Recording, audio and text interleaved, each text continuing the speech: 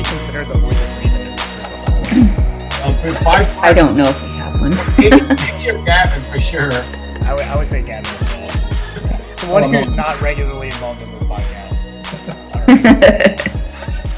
Hey guys, so welcome to New World Brasscast. What episode are we in now? Will be episode 5? This is episode 5. 5, I think so. As always, I am joined by Amy and Tony, and this time around, I am joined by Gavin Pritchard.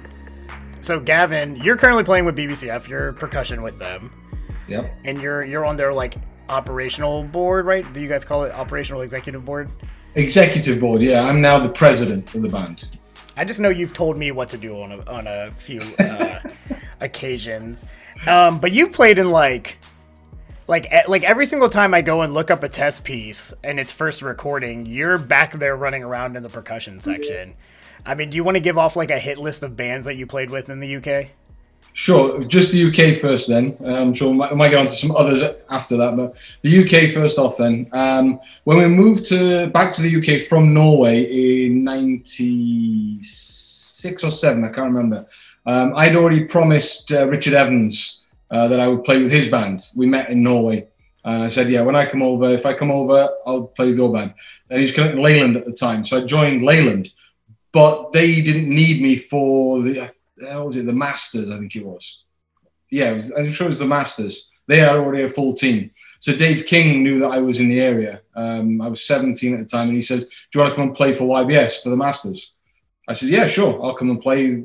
Leyland were okay with it. So the idea was I was going to play at the Masters and transfer to Leyland.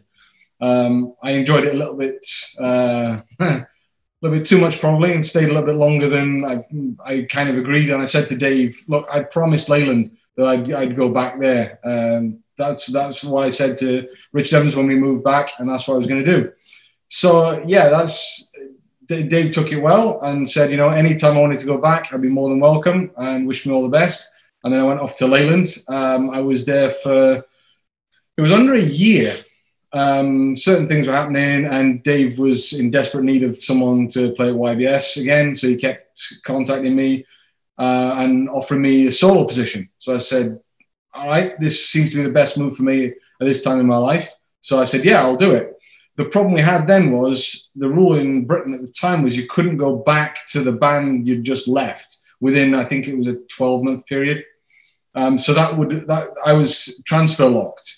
So they put an appeal in because I was young at the time. I only did the one contest and the move, and that got accepted. And they actually changed the rule of registration in the UK at that point in the late 90s because of my situation, which allowed me to go to YBS. So you had a rule change just for you. Basically, yes. The Pritchard rule. It's like the Jordan rules. Kind of. It was the rule was a little bit wishy-washy, I think, and it kind of applied but kind of didn't. So my appeal meant that they then changed the wording of it so that it would allow that. I think there are still restrictions on this. I think they might just lengthen the time and then other conditions that might affect that. But yeah, that's how that rule got changed, which started my 7-year period at YBS then.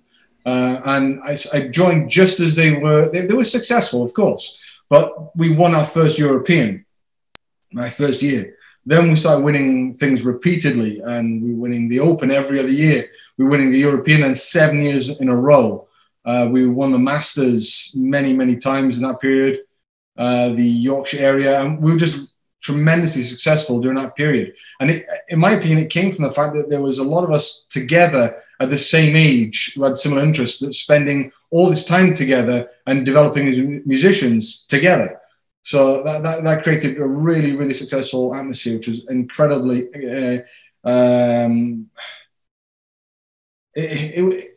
I feel lucky to be part of it. Let's put it that way. I feel extremely grateful and lucky to be part of that period. That then takes us to my end of my 7 years. I then decided the amount of time it was taking in my life was a bit too much. So I took a step back and just left the band, didn't join anyone else, just kind of helped bands out. Played with Grimethorpe a lot in concerts, didn't register for them, just dotted around. And then Grimethorpe said, let's have you join. And at the time I was living in South Wales, which is a 4-hour drive. And I said, look, I can't do regular stuff. That's crazy. They said, look, we'll give you Mondays off if you turn up every Thursday and do all the gigs, and join, and we'll have you, and we'll give you every Monday off. I went, oh, okay, and I did it, and I actually did the journey, which was crazy. And after I did that for 3 years, I think. Again, a really successful time. We won the Brassing concert. I won my first and only nationals with them as well during that period. And then Bob Childs contacted me and said, "We've got a band that's only 10 minutes away from where you live. Do you fancy coming and joining Corey?" I said, "Well, I'd love to. That'd be fantastic." And so I said to Grimethorpe, "This isn't working with the traveling. I've got a much better situation travel-wise. Wish you all the best, and I'll stay with you." And I did both for a long period of time, as much as I could, to help Grimethorpe out until they got a settled team. So then I was really lucky to be part of Bob's amazing band at Corey.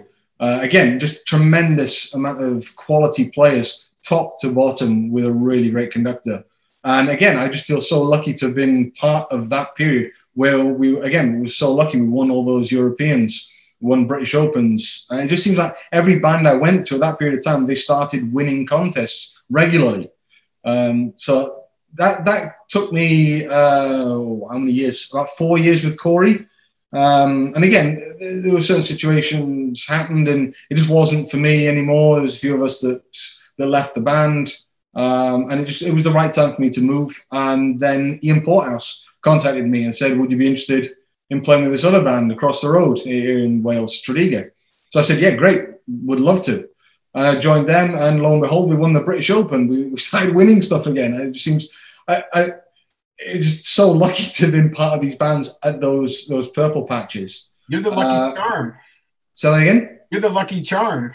Yeah, I don't know how much influence percussion has. I guess more than I feel, but yeah, that kind of takes me then to the last band I played at the UK full time regularly before moving over here. So what years were you with Corey? I think 2012 to 2015, 16. So you were when the conductors changed over? I left. So when let me think now. I've got this mixed up. I've got my times mixed up. No, I was with Corey from 2009 to 2012. That's when I was there. Because when I left, Bob left like 6 months later, and that's when Phil Harper joined. Okay. So I saw the band, the picture that I mentioned in our host episode. I saw them the year that he took over, and I was like, if you were in that band when I snuck behind the championship trophy and took that photo, if you were in that band, that would be really funny. No, that wasn't me. No, 2012 was when I left. Because actually, funny story. The first thing I did when I left, I played with Grimethorpe at the Olympic Games, at the opening ceremony in London. So I think that was my first gig with them. That must have been fun, with the going on now. It's kind of an interesting thing where you actually got to play at the Olympics. Yeah, well, I mean, Facebook's great for that type of thing. It shows me on this day, however many years ago, and it's flooded at the moment. Every day I'm getting tons of pictures from when we were there. And for the past couple of weeks as well, because we actually recorded some of the music at Abbey Road Studios for the games. I was lucky enough, along with a couple other players, to actually stay on and do a studio session to record the backing tracks for some of the anthems and some of the other incidental music for the Olympic Games as well. So some of the pictures that have come up on my timeline, for example, is one of me, John Watson, Andy Lockett, and Carl Ryan, the other percussionists, wheeling a set of tubular bells, set of chimes across that crossing outside Abbey Road that the Beatles walked. Oh, really? That's great. Do they record the anthems every 4 years? I don't know for certain. I can't say for sure. I just know that we did some of them. We didn't do all of them. We just did some of them. Interesting. Yeah, because it's like you wonder if if there weren't like one set of recordings that they pass along. All right, London, here's the set of recordings for the anthems, and then they pass it along to the next one. You know. Yeah. Then who has the rights on it and international rights and figuring out who gets royalties, and I would think that would be a big headache. Sure. I'm sure John Williams is living happy no matter what who records. Oh gosh, I wonder if NBC actually still pays him for the number of times they play the fanfare and theme on their broadcast. It had to have been. I mean, Probably. just with forethought, they probably had to do just like a one gigantic lump sum right in the beginning, just for, because they're like, you would think as an executive, like every 4 years we would have to be paying out this guy just for that, like just like not even when like, you know, blah blah blah orchestra licenses the music for it, like not even that. So it had to have been, right. And he's just sitting there kicking himself every 4 years, like, why did I do that? I don't know. I mean, he wrote that in 1984 in the Los Angeles Olympics, so it's been around a long time. Yes, 84 was a long time ago. Yeah. So, Gavin, when you moved back to England or the United Kingdom, did you say you were 17 when you were 18 when you started with YBS? Yes, 17. Wow, that's young. That's a good college band. Is it common for a lot of younger people to get involved over there with that high of a level band, or were you just like the anomaly? I was the youngest player in the band by about 3 years, I think, at that time. It is a bit of an anomaly, I think, looking around, to have someone that young, especially as a soloist as I was with the band. You know, when you have people like Pete Roberts and Morgan Griffiths in the band, and then you got a 17-year-old playing the xylophone solo as well. It's incredible lineup to be part of. But yeah, there was a large chunk of players in their early 20s. People like Shona White she was only in her early 20s, I think, at the time. Margie on baritone as well.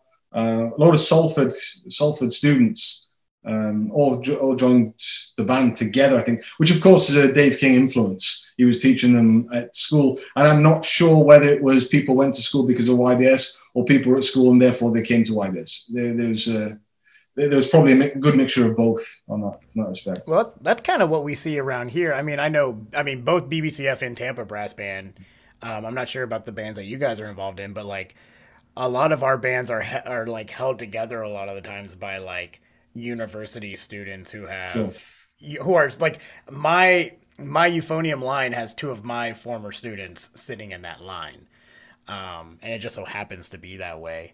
And like I know, like with like BBCF, you have the trumpet professor at UCF there. That's right. But you've also got a few of his students or people taking private lessons with him sitting in that cornet section, right? Yeah, and what we were trying to build from this is kind of like what we had in YBS, where people would say, we like the look of brass band of Central Florida, so if we come and study at UCF, there's a link up there, rather than people just turning up at UCF and then we see who's good enough, you know? We kind of want to say who's,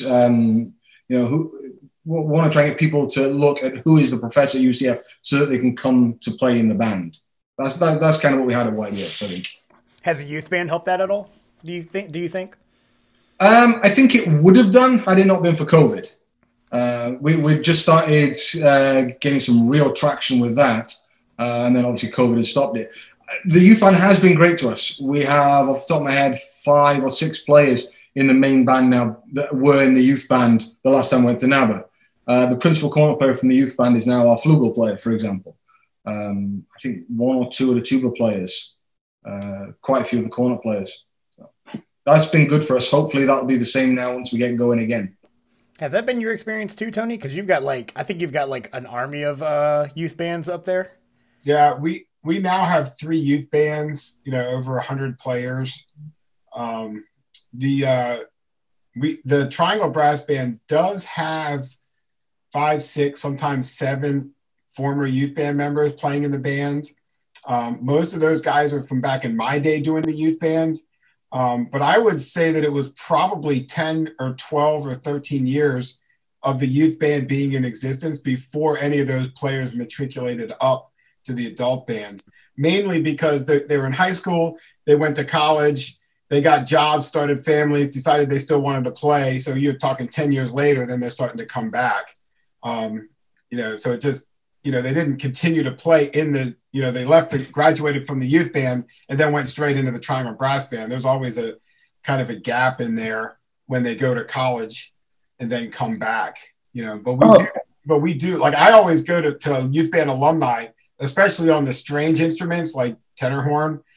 I go to them first and say, hey, you used to play tenor horn, we have an opening for that. I think with Rowan having being, with Atlantic being based at Rowan, our youth brass band has that added benefit, because when I was working with the Atlantic Youth Brass Band, I think I had the record of every single euphonium player who went through auditioned at Rowan University. So we had like a pipeline from the youth brass band into the college brass band, and then into Atlantic. It was pretty awesome. the full cycle. we'll just shift them right on through. Yeah. I think it's something that, that every brass band organization in North America should consider finding a way to start a youth program, because it will sometime down the line be a way that they could get experienced, talented players into their band. It's not the only reason to do it, obviously. I don't think that the reason that the Triangle Brass Band started a youth band was so that it could reinforce its ranks down in the future, but it is a byproduct of it. And, there's more excitement generated for your organization and for brass bands in general. But down the line, it's going to pay off benefits, when you have a pool of players that are familiar with brass band, and you can assimilate them into your band a lot easier.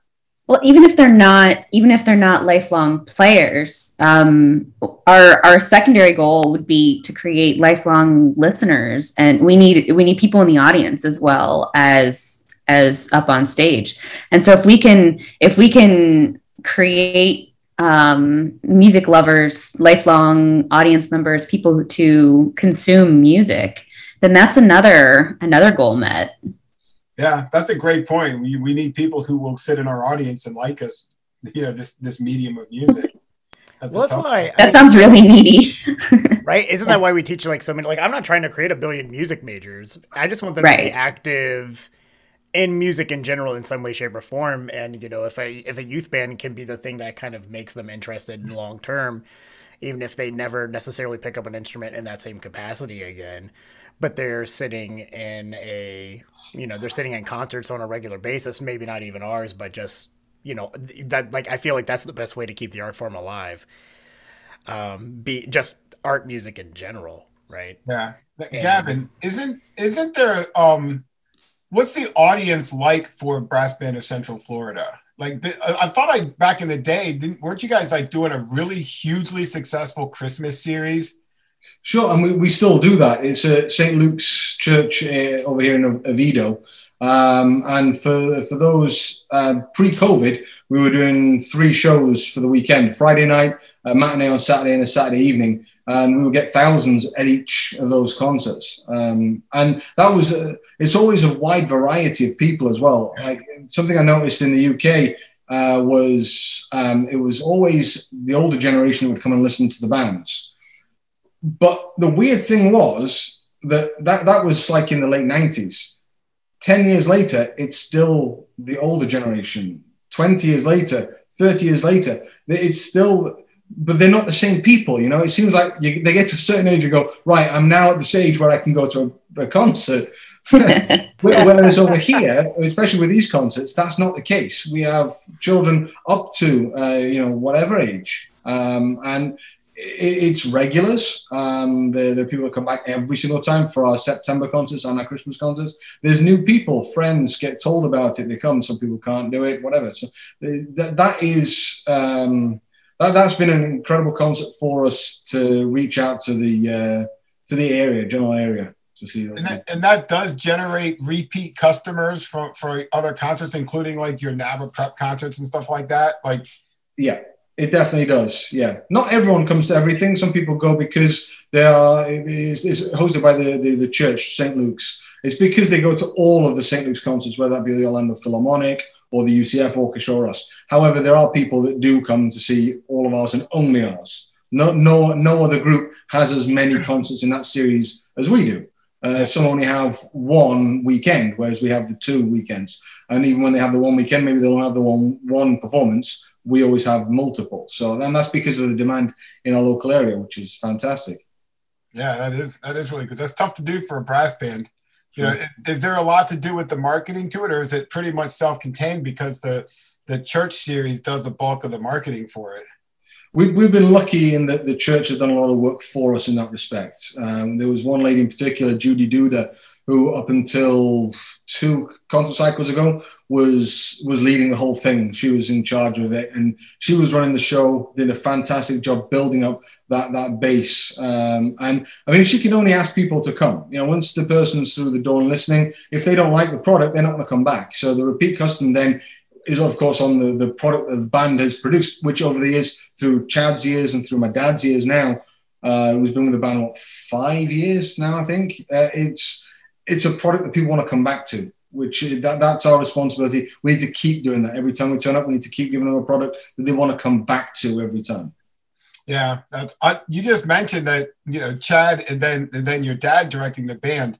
I don't think you could get 2 different music directors in successive terms. How was the transition, and what are some of the things that made that transition either successful or not successful, and how that shifted the way the band approached doing what it was doing? Sure. The first things first, when we moved over here, there was no intention of my dad conducting the band. That was never on the cards. That wasn't the idea. And my dad was just going to come over, get some job conducting somewhere, and, you know, wait out his years until retirement. And it was literally within like 6 months of us being here that Chad then announced that he was off to Arizona, back home to Arizona. And the band would then hold auditions. And a lot of the band said, well, why are we holding auditions? Let's just make the switch. And then there were people in the band that said, no, we need to do it properly. And there were people that were against the idea, which is there's always going to be that.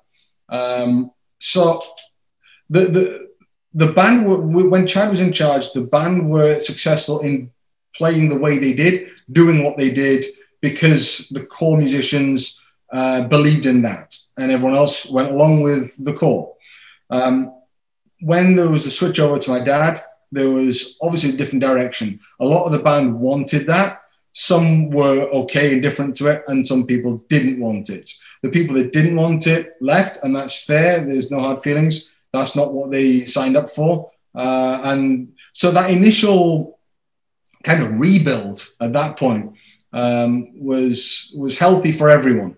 We managed to then build a nucleus of what those remaining members wanted out of it, and my dad matched those views, and that then relationship grew to what it is now, which is a fantastic relationship. And it's changed the way the band plays. Some of the music's the same, some of the music's different, but the approach to stylistically how they play is just different. It's not right, it's not wrong. No one's good or bad. It's just a different approach. Yeah, it was very noticeable at NABA in 19.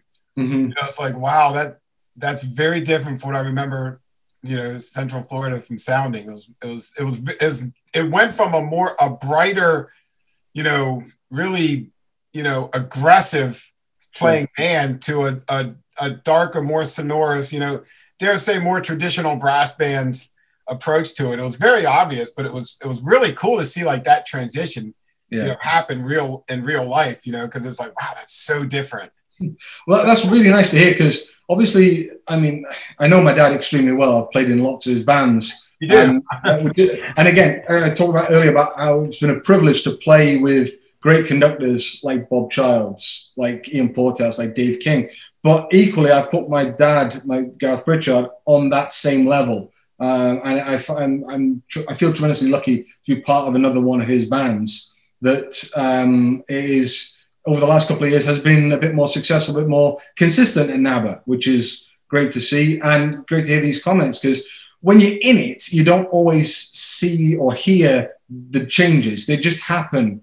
You think you're doing it, you know you're attempting to do it, but you don't know if it's translating. So to hear that is is really nice to hear. That's yeah. So what does your dad say to you when you're supposed to play a lick on timpani and you're back there texting somebody instead of playing?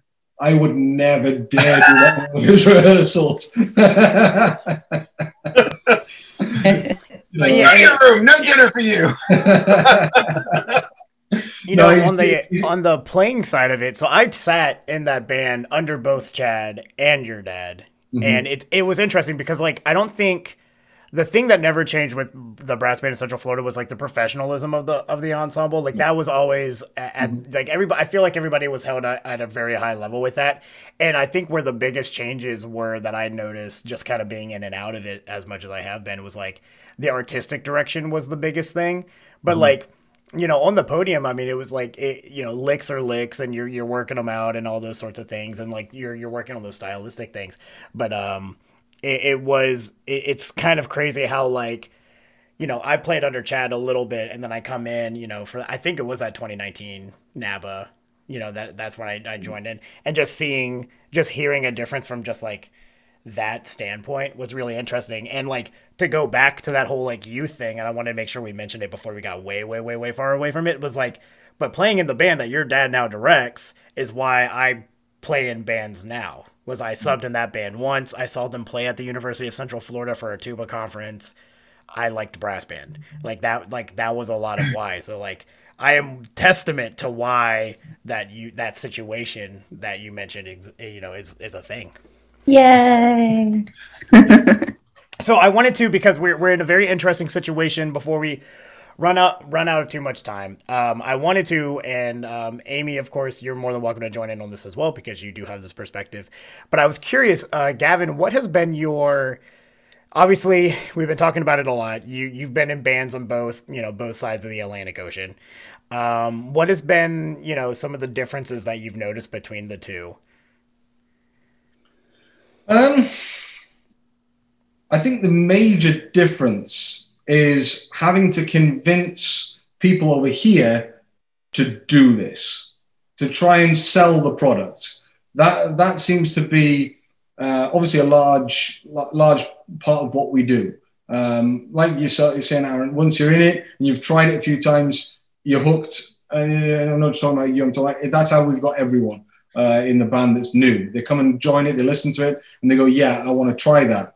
That doesn't happen in the UK. It's already established. People know there's recognition. You look at the UK is only the size of Florida, and look at how many bands there are in the UK. Not just how many quality, how many bands there are. Each village has several bands of all different levels. We just don't have that here. So you'd think that if we are the only brass band in and around Orlando, we could attract loads of players. But because we have to convince people to come and, to convince people that we exist in the first place. That's a major part of it. And that takes up a lot of our time. Playing wise, I'm not sure there is much difference, to be honest. There might be some different approaches because you're having to convince people from other genres to come in and play. So they have to change the way they're doing things. You don't have to, if you ask someone to come and play in a brass band in the UK or Europe, they know what it's about. They've got some experience. They know how it sounds. It's not alien to them. That you don't get that here with people from other genres. It is an alien thing. They go, oh, wow, this is what we do here. This is the way we want to try and get a dark sound, do we? Is that what a homogeneous sound? Rather than I need to project what I'm doing either to the box or into the microphone or whatever. That's kind of the players that we're trying to bring in. Like I said, that's the only real major difference. The similarities are surprising. I thought there would be more differences, but there aren't.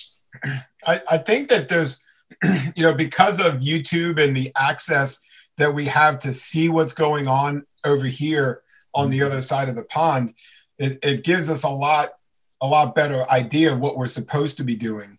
20 years ago, 30 years ago, we just didn't have that. You get a CD and that was it. But there's so much access now through live streams and through YouTube and stuff like we can see what all the bands are doing all the time. Sure. And it's much easier now to incorporate that into our approaches here, especially now that so many bands over here are bringing in guests from over there to work with our bands. as well. That happens a lot more frequently now than it ever has. And that helps with that education too. So we're starting to learn more about the culture over here of what, because that's really, to me, that's the big difference between here and there is the cultural differences. Brass band is a thing there, and there's a culture surrounded by it where it has a high level of importance in people's lives when they're really competing on those high levels. And over here, a brass band is still a community band. And that community band is like, well, I'll do this on Wednesday nights, but if something comes up, then I got something else to do and I can miss it. And that would be unheard of, much less doing it 2 nights a week versus just 1 night a week and missing it, because, it's my birthday, my son's birthday's dinner. So I'm going to, bag on band, so it's about developing that culture. And that's really hard to do because we have this community band, culture over here, where there's 80 people in the community band. Nobody's going to miss the 7th chair tuba player, for 1 night. Right. So that's what I've noticed is a really big difference, is just figuring out how to get that culture. And there's people that are doing it very well, like building that culture and trying to convince people that, it's going to be more valuable when we instill these concepts into the program. Yeah, I think sound wise, the biggest difference that I heard, being on both sides of the pond, is that in the UK and a lot of Europe, when bands get louder, it's like you turn the volume knob. In the US, when we get louder over here, a lot of the time I start sensing like this tension being introduced to the sound. And I don't know if that's marching band or what part of our musical culture, where that comes from, but I want to track it down. What? It's trumpet players trying to play cornet. And but it's from all of them. It's from all of them. And the amount of work that I've done with various people, just don't bring the tension and just take the volume knob. And Tony just invited Phil Smith to send us a very grumpy email. Well, Phil's not listening to this.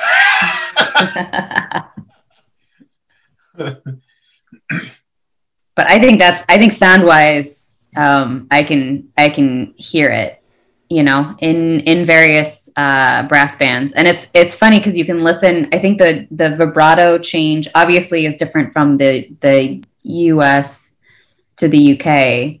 But I did with Dr. Josty, who hopefully we'll have on soon.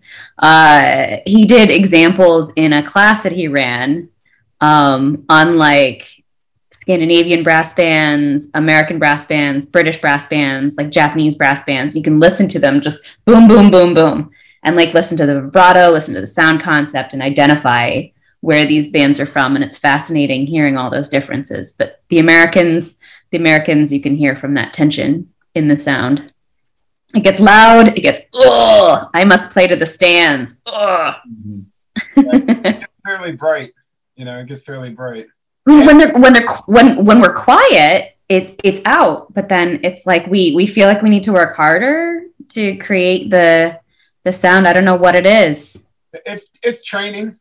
It's training. That's another big difference over here with bands, is that there's a lot of brass bands that have really incredibly trained conductors that are not necessarily brass trainers.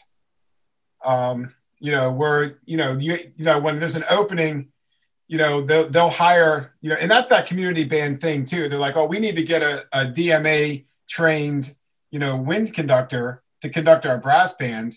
And a lot of times you have a saxophone background, or you have a woodwind background, or a percussion background, or something else, and they haven't grown up in the brass band world. So most brass bands get good because they're trained into being good, and not necessarily conducted into being good. And I think that more and more brass players are standing in front of bands now. And I think that that's going to help because they can actually train the bands that when they play loud, this is how you play loud with the not getting tense and bright. It's a theory I have. I think the other thing, I know a couple of people mentioned it, is this playing to the stands, this trumpet marchings idea, or even like from a commercial level on a recording CD where you're playing direct to the microphone. I think the idea there is, and forgive me, I'm a percussionist, I'm not professed to be a brass player by any means. I sound awful on all instruments smaller than a euphonium, and euphonium down, I sound very average. So, but I think it seems to be down to airflow. In that respect, with playing to the stand, we're trying to project the air through the instrument, and you need to get more air through the instrument and out into the air. Whereas what we do over in Europe is more of put more air through the instrument, put the air into the instrument, and just cram it with more and more and more air in the instrument, not through it. If you put it in it, then I remember Bob Blackburn, a baritone player with YBS at the time, when the European in 2003 in Bergen, the test piece was Aubard, and it's by Torsten Nelson, and it starts with a baritone cadenza very early on. I don't know what birds it was meant to be imitating, because it doesn't sound like any birds, but it was an enormous, enormous sound. And we joked to him about how on earth do you make it sound so big without it sounding so harsh.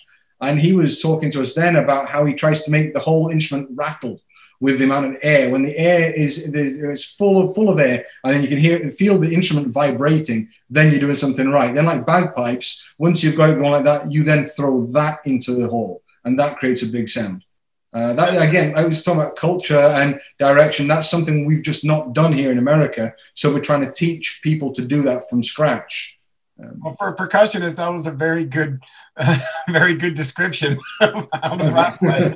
And I do think that kind of goes on to the whole like training that you were talking about, Tony. Because in my experience, a lot of conductors are really worried about the rehearsal of it all, piecing things together and how that works out, and rhythms and all that sort of thing. And if you go and watch like a Chicago Symphony rehearsal or something like that, granted that there's not a lot of it, but that's on the itinerary, not teaching people how to play their instrument.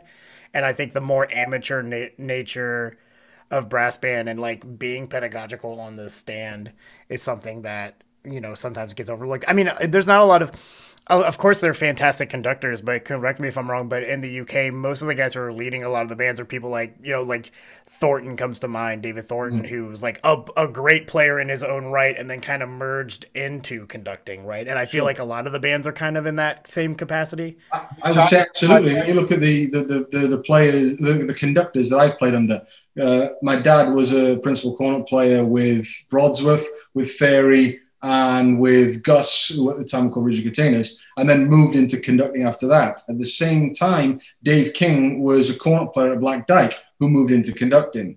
Ian Porthouse was a principal cornet player at Leyland that moved into conducting. Bob Childs is a euphonium player that moved into conducting. I think every single one, there's only a couple where you would say you could point to that, and there's not many at the moment. They've all ex-players that have played in tremendously good bands over the years. I was just having a conversation about this with someone, and we were trying to figure out if there's like a progression. Is there like an age at which these great players start doing this transition? It was interesting. Yeah, go ahead. I was going to say, I don't think there's a particular age. I think it's to do with the player recognizing that I'm not going to get any better now. So I'm either going to plateau or I'm going to get worse. I'm going to go and do something else before that happens. There's some anomalies to that, like Pete Roberts, who's just an enormous anomaly to that, who just, no matter how old he's getting, he's just as good as he was. He doesn't seem to ever deteriorate. But yeah, I think that's the main point. It's not an age. It's kind of when they think, I think it'd be best if I move before it starts to plateau. Yeah, that's a good point. And I would imagine too that it's like kind of like I mean, I don't know, I'm not sick of it yet, but I would assume that at some point, like playing and the monotony of like that same style of preparation can become something where you're like, let me get a new artistic challenge and let me shift things up in my life a little bit and push my way towards there. Yeah. So Tony, that's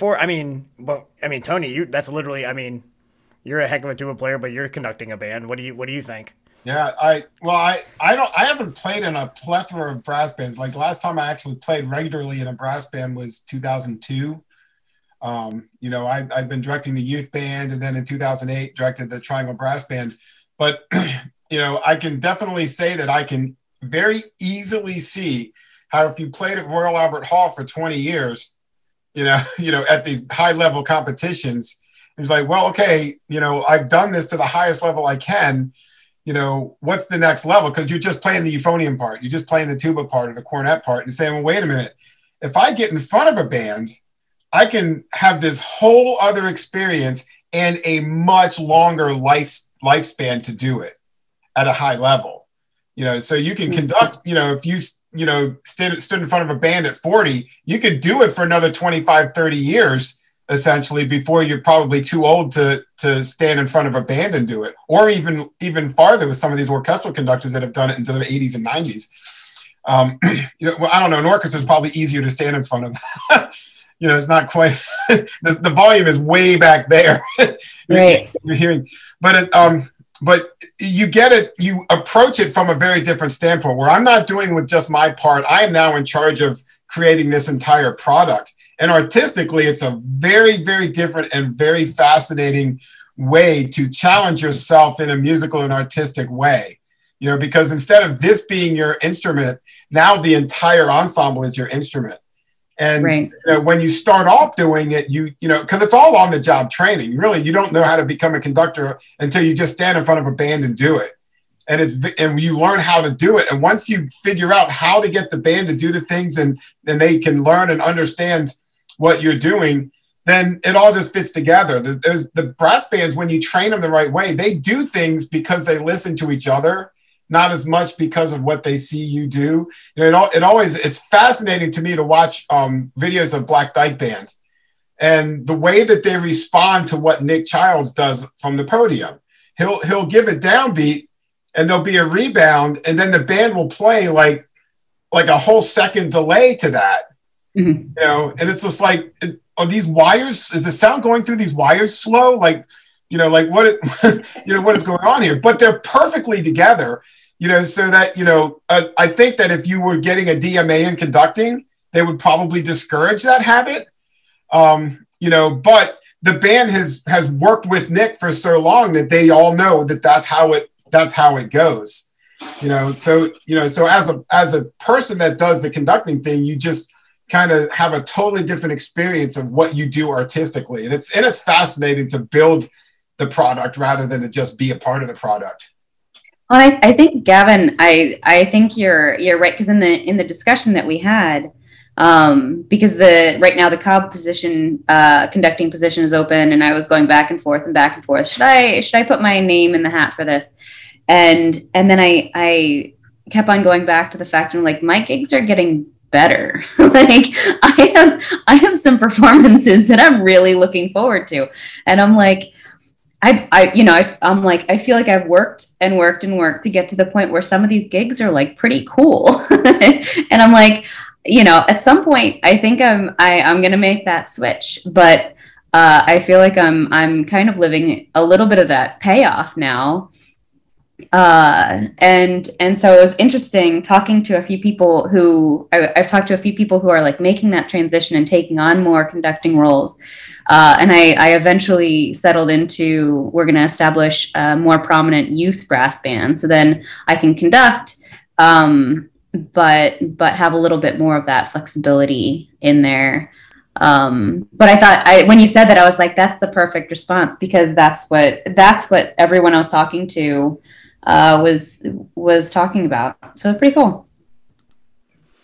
All right, so we're ready to wrap here, but I wanted to remind our audience that we are adding a segment. We're going to do it here in a second, but we have added the segment of Question of the Day. So we're taking questions from the audience. Either hit us up on our socials and or comments on the YouTube page, and we will pick a random audience member's question to ask. It can be general, it can be specific to a certain person or anything like that.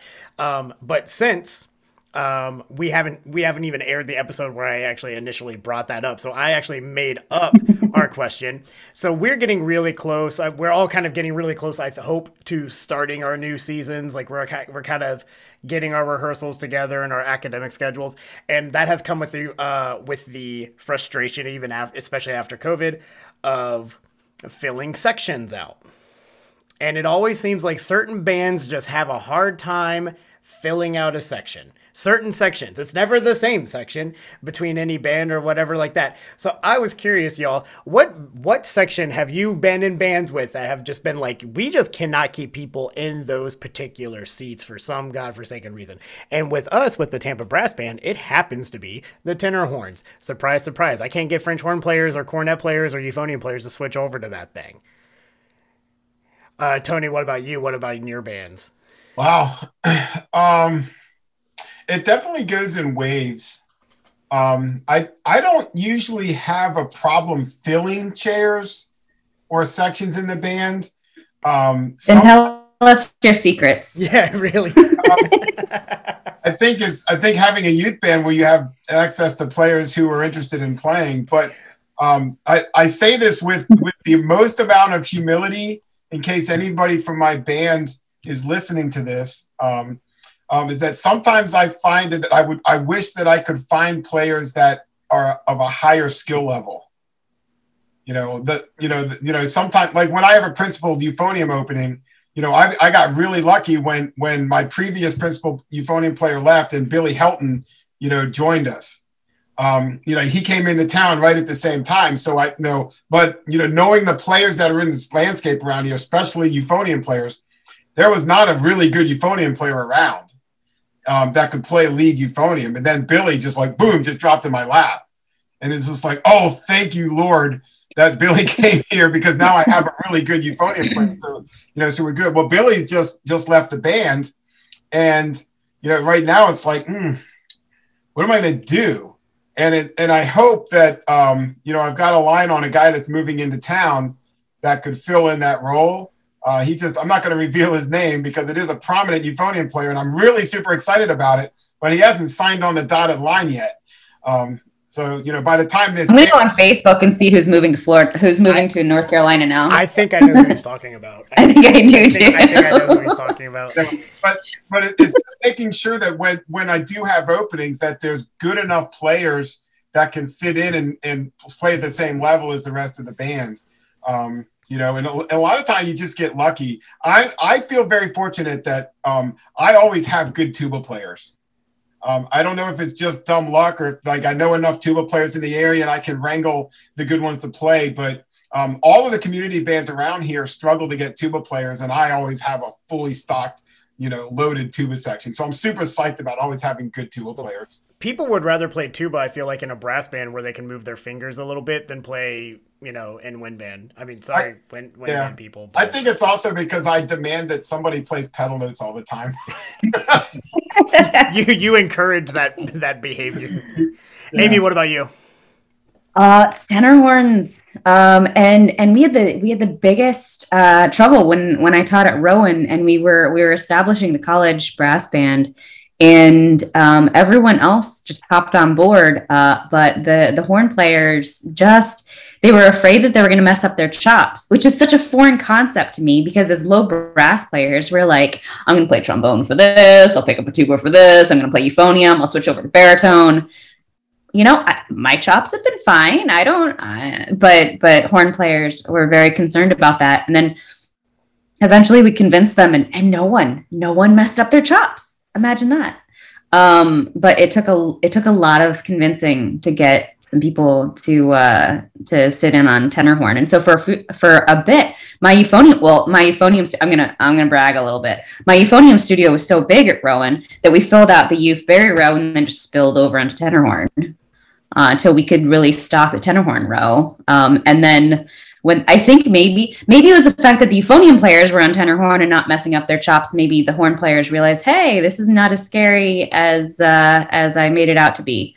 And then we got tenor horn players. But then I think in Atlantic they have a tenor horn opening as well. And I hope that one of the youth, then college, and now hopefully she'll step in on tenor horn in the main band. So, but yeah, it's always been tenor horns. Gavin, has it been tenor horn for you too? Sort of. We've always had players who to play solo horn. We've had several players in the band do a tremendous job for us. But then we had Juan Berrios, fantastic. But then he had to move away. Then we had Jack, who came and played, Jackson Arthur, who was a cornet player, moved over to solo horn. A tremendous job, had to move away again. So that seems to have been the issue there. So we've currently got Hernan Troncoso, who's playing solo horn for us, doing a fantastic job again, but he's our first horn player. He's moving up to fill in that spot. So that's been a spot that we've kind of rotated people in and out of, seemingly. Cornets has always been, we've always had too many cornets, which is a great thing to have. We're currently running, I think, 11 cornets right now. And that's saying we don't have room to at least 5 or 6 players that could and do want to play in the band. Tubas, solid. Percussion, we've had the same 3 of us for years now. Same with the trombones. It's been the same 3 trombones for virtually every rehearsal I've been to since I joined the band. Euphoniums and baritones, again, has changed for various reasons. People moving away, like Aaron, for example. There's other... we had Ryan Chen playing solo euphoniums, fantastic player. He's now moving away. He's doing a law degree in, is it Stanford? He's moved away. It's one of the major universities, or Harvard. No, he's at Harvard, doing a law degree at Harvard. And then we've got a guy at the moment, Jason, who is moving away again. I think he's going to Indiana.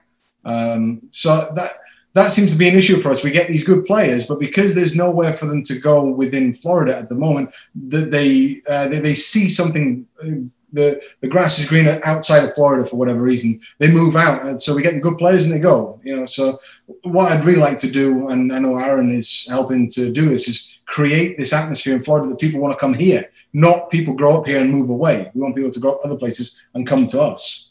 So those are the situation, the positions we've had the most rotation on. Not issues, just rotation. Solo euphonium, solo horn. Oh, don't worry. Florida's going to become the Mecca. We're going to make it happen. Hey, Gavin, thank you so much. We got another one of these to do, so we got to head out here soon. But thank you so much for hanging out with us. It was really cool to get your perspective, and I really appreciate you coming in and hanging out with us. Well, thanks for having me. I hopefully we'll see you around here soon. Like physically, I'll get to see you again here soon. And by the way, I'm so sorry it didn't come home. It was close, and I'm happy that we got as far as we did. I've seen so many penalty misses over the years since the 80s. So to finally see us getting to a quarterfinal, to a semi-final, and now to a final, the future's bright, especially with these kids. So.